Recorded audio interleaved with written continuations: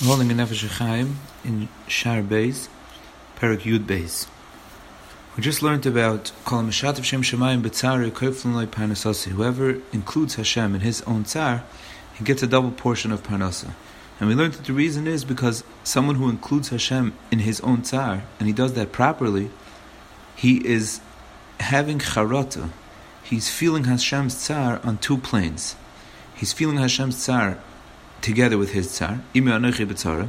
He's feeling the fact that Hashem feels tzar at his own lack, and he's also feeling the pain and the tzar that Hashem has that got him into this situation in the first place. Because this lack, of course, comes from a lacking in his own avodah and Torah mitzvahs, and that is what caused this pain that he's having now. So he has a double pain on behalf of Hashem, and therefore Hashem, Midah connected Midah, will give him a double portion.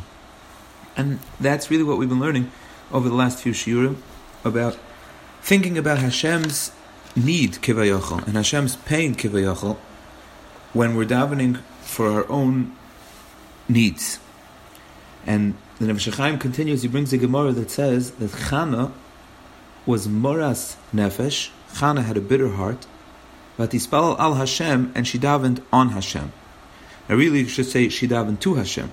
So the Gemara learns that she was hiticha dvorim klape maila. She threw her words heavenward, meaning the Gemara really means that she came with a strong taina, and the Gemara says what she said. So the simple explanation of that Gemara is that she came like with a strong taina, which is not always a seemingly favorable way to daven. It's a very, you might say, risky way to daven, because we don't really generally come with like a taina to Hashem.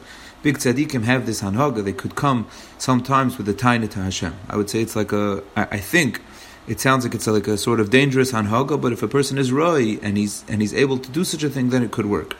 But the Nefesh HaChaim is learning that hitiach dvarim klape maila means that she threw her words heavenwards, means she said that I'm not davening for myself, I'm throwing my pekel on you. Means I'm davening al Hashem. My tefillah is not for me. My tefillah is for the need of Hashem.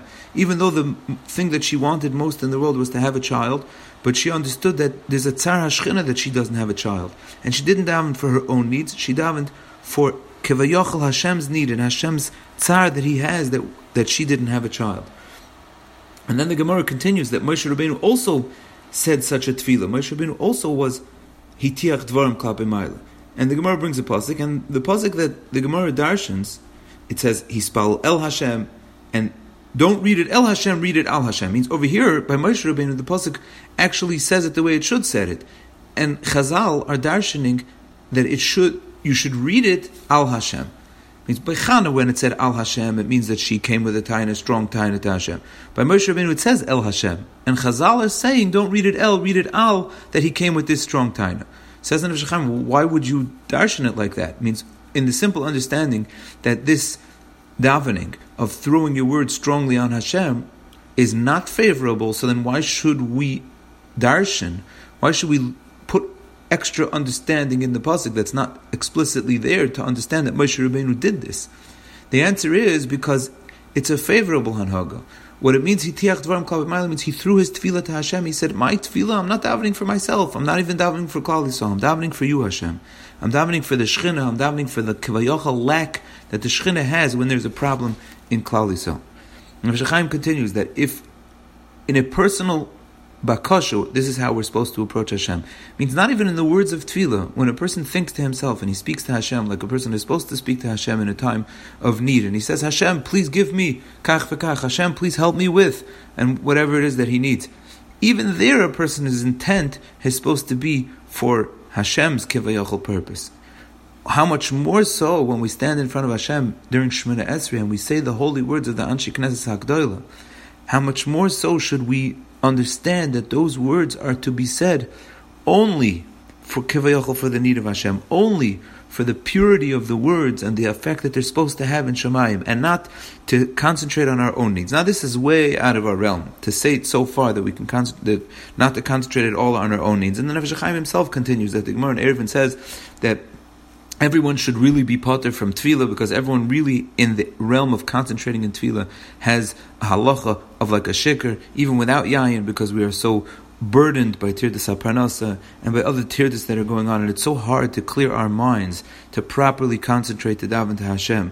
But still says the Nefesh HaChaim, every person who wants to daven properly and who has a care about davening in the right way to make it a real avodah for Hashem, he should find an eitzah.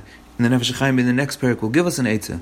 But even on our own, we can find an eitzah and we can try. And even though this hanhaga, this way of davening sounds like far-fetched, it sounds like it's out of our realm.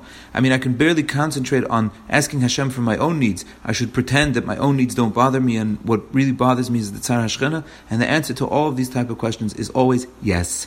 We should pretend, we should try, we should think about it. Think about Hashem as our Father, think about Hashem who loves us, think about the fact that Hashem understands the bitterness of our situation better than we do, and really Hashem loves us so much that He wants that everything really should be perfect for us. So imagine, kivayachal, how painful it is for a father to see that his son his child is suffering, or his child is lacking in something. We can think about it, and we can use it to add mishatev shem shemayim to our tefillas. Yes, the Nefesh HaChaim says that a person shouldn't concentrate on his own needs at all. He should only concentrate on the needs of Hashem. No, let's start with concentrating also on Hashem's needs a little bit, and think about it, and we can slowly make that this hanhaga, this way of tefillah, should be real to us. And the Nefesh HaChaim just finishes that we have to really try hard, because davening is like a carbon, and we know that in the area of a carbon, the whole point of the carbon, not the point, but the whole power of the carbon was the machshava of the kohen, and the kohen was able to ruin the carbon with his machshava, and of course when he had the proper machshava, it was a carbon l'reach nichayach l'Hashem.